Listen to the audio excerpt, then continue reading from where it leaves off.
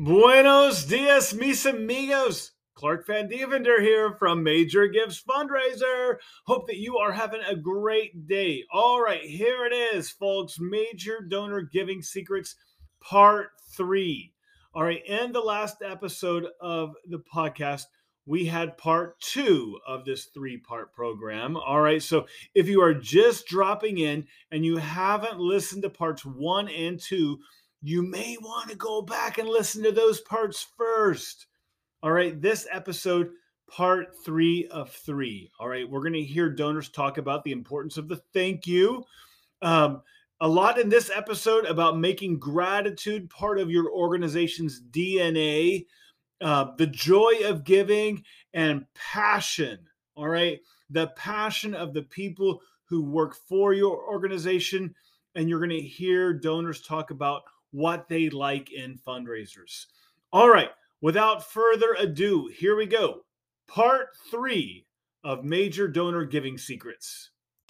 I don't understand sometimes or ever, like, how we're not able to do this. Like, you work for an organization, like, because you value the mission of your organization. These are your values, right? And your donors are people who share your values. So I never quite get it, how we don't just exude gratitude. Like, everyone who's working with us, whether they're a donor or a volunteer or coming to one of our events or programs, like, how do we not just exude gratitude and just be ready to link arms with these people who share our values? Right. And I hear you talking to some clients and you're like, yeah, you know, did you get your thank yous out? Have you said thank you? Do you have systems in place to thank these people? And there's a lot of pushback from that. They're like, really? Do I need to say thank you this many times? And, you know, isn't it going to be over the top? And do I really need to have everybody, a whole culture of gratitude at my organization? And right, like, I can't believe you seem that. so frustrated with them. Right, like, how many times, like, it's like talking to my kids. Like, how many times do I have to say thank you? Right, you know, like, yeah. You should be exuding things. Right. And the Tilsons do a great job talking about actually the organization you learned this from, how that makes them feel. So yeah, let's play this quote from John. How it is there, but in that organization, everybody is always thanking you. Mm-hmm. Everybody. I mean, it's just part of the DNA over there. Yeah. You know, thank you for coming. Thank you for being here. Thank you for being with us.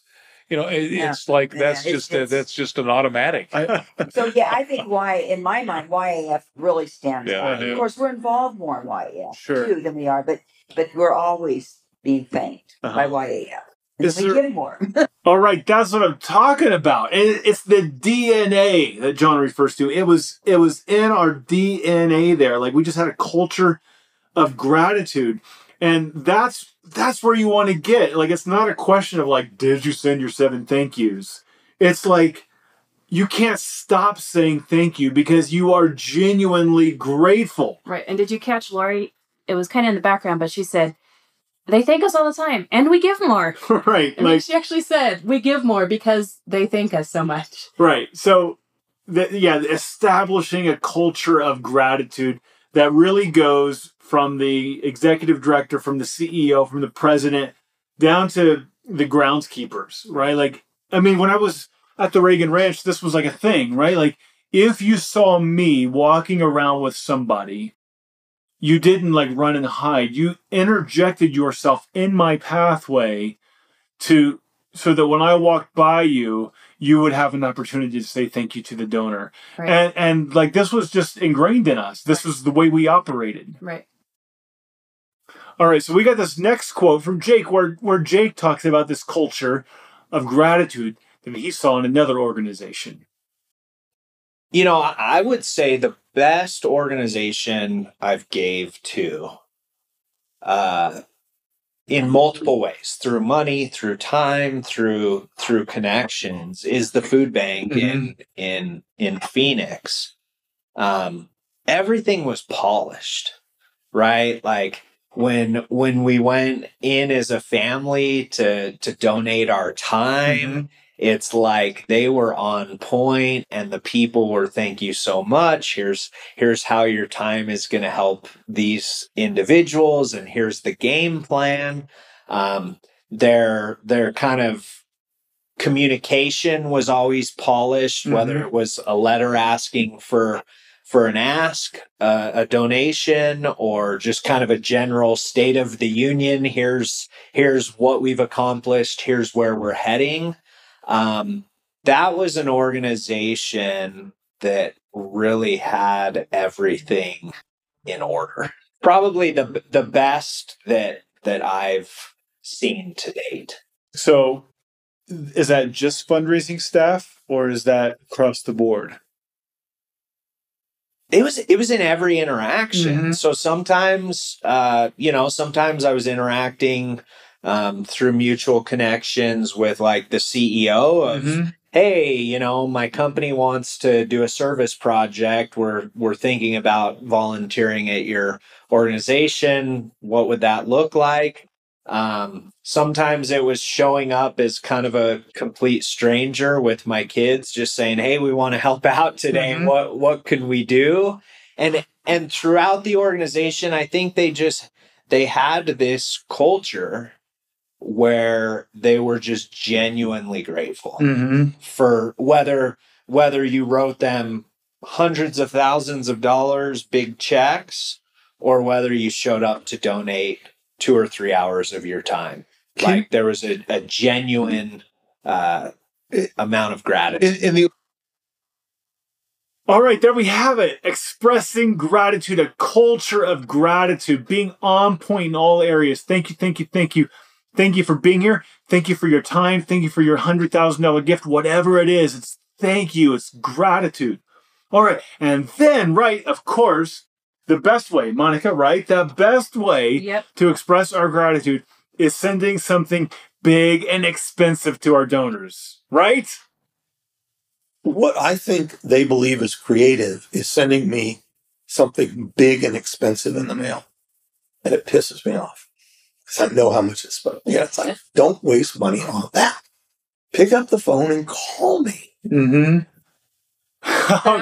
All right. So if it's not sending something big and expensive, and we'll play a clip in a second of an organization giving John and Lori a gift certificate to the Four Seasons and how little that meant to them. Right. So if it's not sending something big and expensive, and it's not a gift certificate, how do we So I think what came out was donors really want you to say thanks in a way that makes them feel significant in the organization. It makes them feel like they're contributing, like they're a vital part of the organization. So, some people mention like being recognized.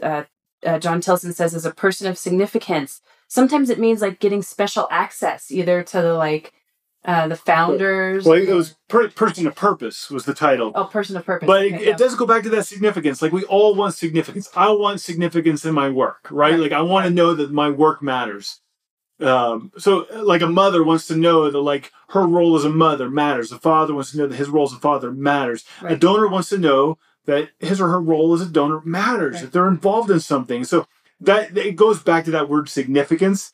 And I think that sometimes in fundraising, or when people look cynically at donors to organizations, we're like, oh, they're searching for significance with their gift. Yes, they are searching for significance. We're all searching for significance. It's not a bad thing that they're searching for significance. This is a noble quest. Right. And we have the opportunity to give that to them. Which is fantastic. And, it doesn't have to be something, big and elaborate, like a Person of Purpose or a yearly thing. A lot of people, they love getting letters from students that they're impacting or from, people that they've been involved with, people they've directly helped. If they have, that connection with them, that helps. Came up in several interviews, the letters from recipients of services. Yeah. Or actually being there and being able to give a gift that impacted someone's life in a special way. And we asked this question, on the Joy. And there was a donor who gave an answer. It was a relatively small gift compared to other gifts they've given. But man, they lit up when they talked about it. All right, we're going to play now a couple of clips on donors and giving experiences.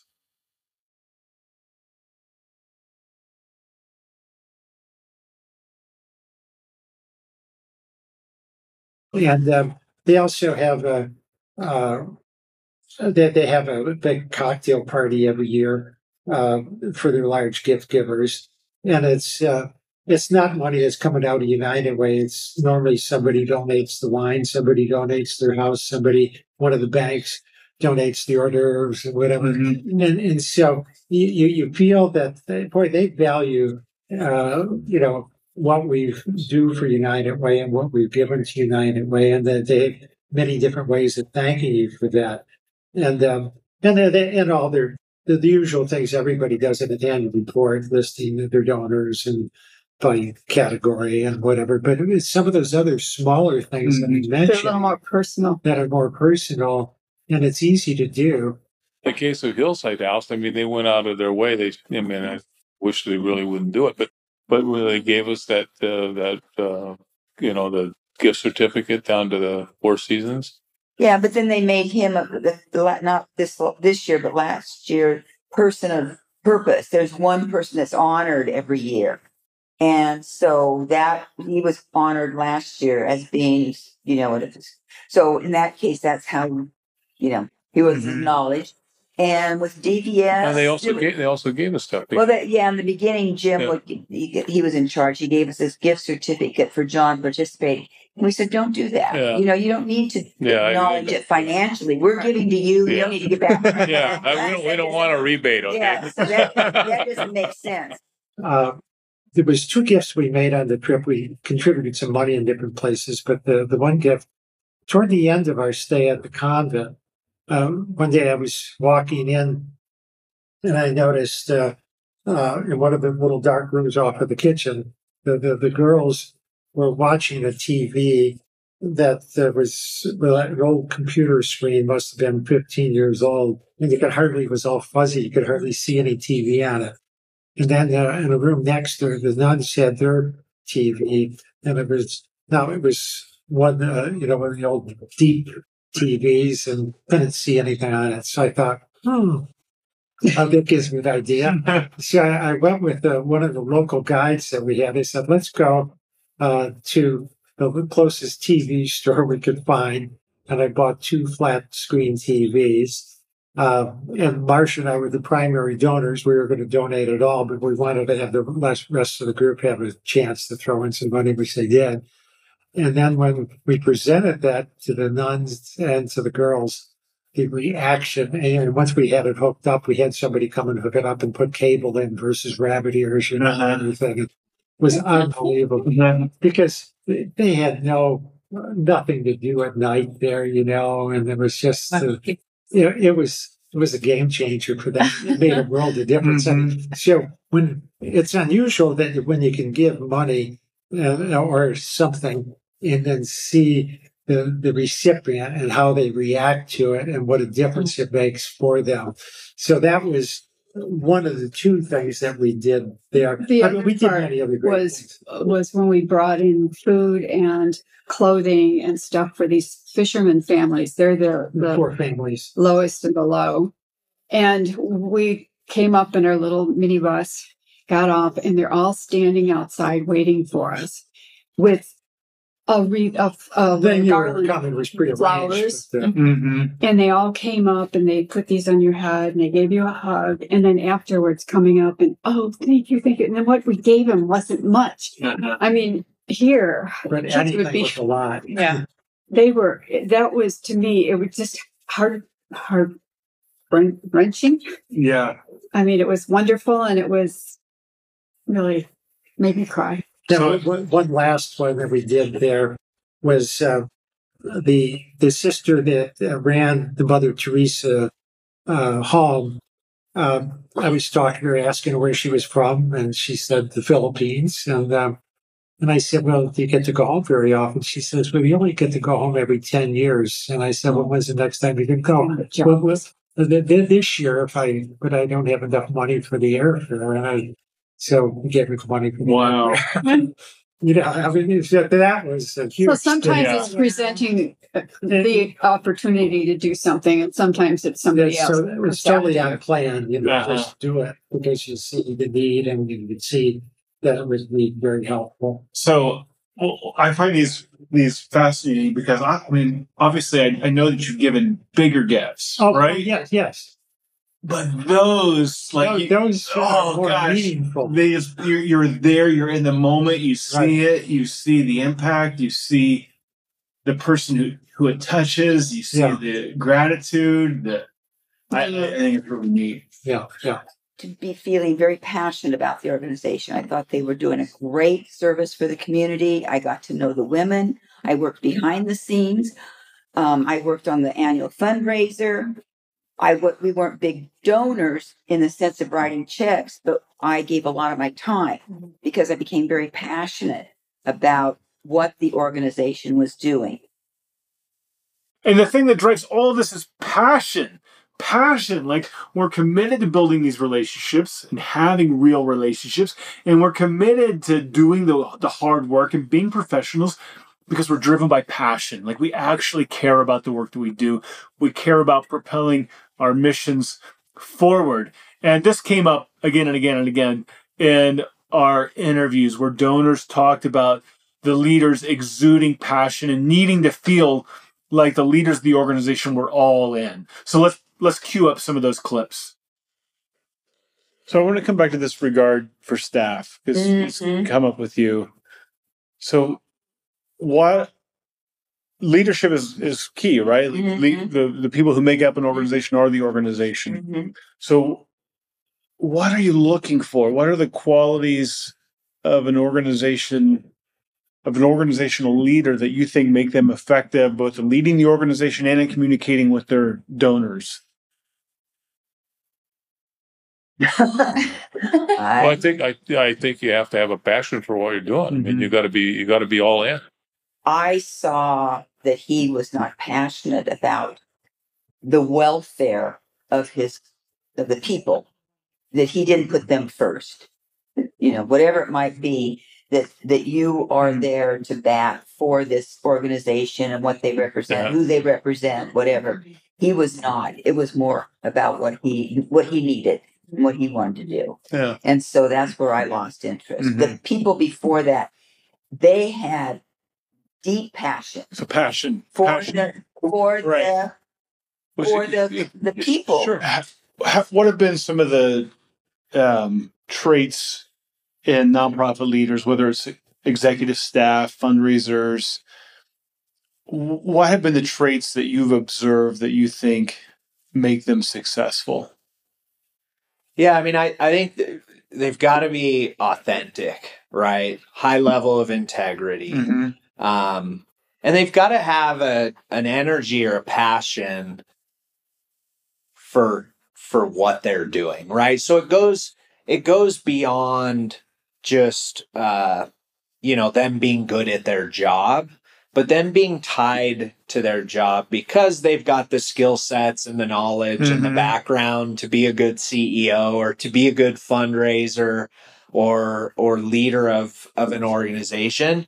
But it's all of those things, plus they're just totally aligned and excited about what they're doing. A good leader not only carries out the mission of the organization, interacts well in the community, but also interacts well with the existing contributors and board and volunteers. That gets them to want to, do even a better job, and also shares recognition with them in terms of when things are going well, and it's not I did this, I did that. It's we as a group.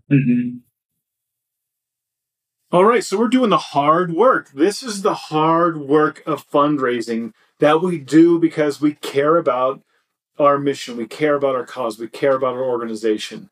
So let's talk about doing the hard work and being a professional. Like, what does it mean to act professionally with our donors? Like, not just to be their friend, right? Because like I have lots of friends. Sure. I wouldn't say I'm a professional with my friends. So what does it mean to be professional with my donors? Well, and I think that, you've had some experiences with this too, where like people go into meetings with donors and they're so friendly, but they never exude that professionalism. They never ask strategic questions. They never ask for a gift. They never really set up that this is a professional relationship. And it ends up backfiring on them a lot of times. Right. So you have fundraisers who go in, and it's like the whole reason they're there is to thank them for their gift, and the donor starts to think, well, this is just my friend, but you can position yourself as a professional by, yes, asking good strategic questions, listening to gift, talking about your experience, working with other donors, and asking for gifts and closing gifts, and you sort of set up like, I'm a professional. This is what I do. And several of the donors talked about how, like, hey, this guy was my friend, but I knew he was a fundraiser. And, Right. like, I respected that. And Rob, in particular, has a long story about how he went to an event for an organization that he wasn't even really that involved with, but they were so professional that he gave to them. And then, you know, his heart kind of followed after that money. Right. We talked about, and with most donors, there was this, Rob had this great quote where he said, in almost all cases, the zero, because we asked donors about the psychology of adding zeros to their gift as they became more big givers over time. And Rob said, in almost all cases, the zeros belatedly followed the heart. Like, it was a shame they hadn't given sooner because their heart was already there. But in this particular case, this organization was so professional that he said that their heart followed their wallet, that they were professional, and their professionalism persuaded them to give a bigger gift. And then over time, that organization won its way into their heart. So let's play this clip from Rob. When you started to give bigger gifts, you were given all these groups, right? You winnow it down. A few started to become important to you. What was psychologically, what was it like adding a zero? Like the first time you added a like every time you would move up from 100 to 1,000, like what goes on psychologically? Is it hard, or what's the jump? What happens? No, it by the time we get around to doing it, it probably mostly feels like it's about time we finally did this, because we've loved what they're doing for a long time, and finally we're doing what we should have done all along, kind of a thing. So the wallet follows the heart. The heart's already there. Yeah. Oh, well, it goes both ways. Okay. You know, like, talk to me about the other way. All right, like, well, the foundation, or whatever they call the Fellowship for the Performing Arts. We already like what they were doing. We like them more now because we're giving them more. You know, I mean, it's like, yeah, we stepped it up, without getting any material benefit from it, but we just, because of the presentation, we cared about them more than we had before. We therefore gave them more than we had before, and continue to care about them more. Everything was polished, right? Like when we went in as a family to donate our time, it's like they were on point, and the people were, thank you so much. Here's how your time is going to help these individuals, and here's the game plan. Okay, so these interviews have been so great. And we wanted to keep this program to about an hour long, and I can't tell you how hard that was, because there was just so much good stuff in here. But we've captured some of the big themes, the things that came up in multiple interviews over and over again. But there was so much, we couldn't fit it into this one program. We're even over an hour already, and we still have so much good stuff we couldn't get in. Like the part where donors are talking about all the mail they receive, you know, like how often they're being contacted by organizations they support, and they complain about that, but they complain and then they say they didn't mind getting it from organizations that had broken through with them and were really important to them. Yeah. And when we talked about how the big giving decisions are made with the spouses, and, you know, how they communicate about their charitable giving between the two of them. And then another big one that came up over multiple interviews was donor involvement, and how so many major donors started out as volunteers. They were giving their time and their talent to organizations before they were giving their treasure. So you should really go and get the full interviews from us. They're just gold. There's so many insights in there. And to access those, you can just check the email that you received with this audio or log into the members area to access them. All right, it's fun asking questions like these. By the way, these questions I was asking in these interviews, they're really the same types of questions I ask in any donor meeting. Questions about what motivates giving, like what do they want to accomplish.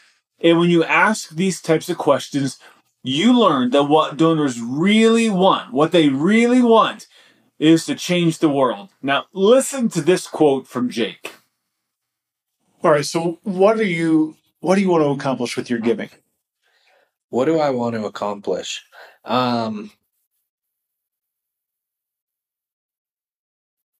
Change. Mm-hmm.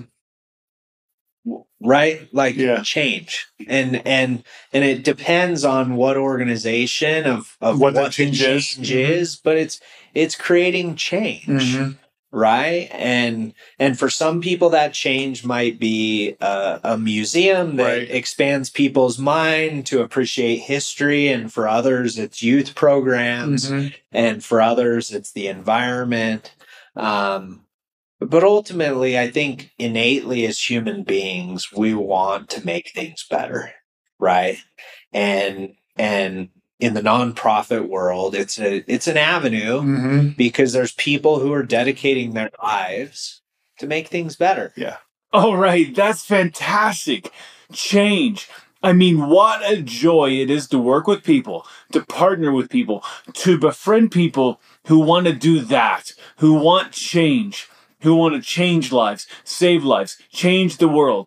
And when you think about it that way, for me, it's not a big leap to think that what we offer as fundraisers to our donors, it's not just like totally off the charts amazing. And I'm always saying this. I'm always telling my clients, our goal should be that our donors would get more joy out of giving to our organization than anything else they could do with their money, charitable or otherwise. I mean, certainly we should make it our goal that our donors would get more joy and satisfaction out of giving to us than they could to any other organization.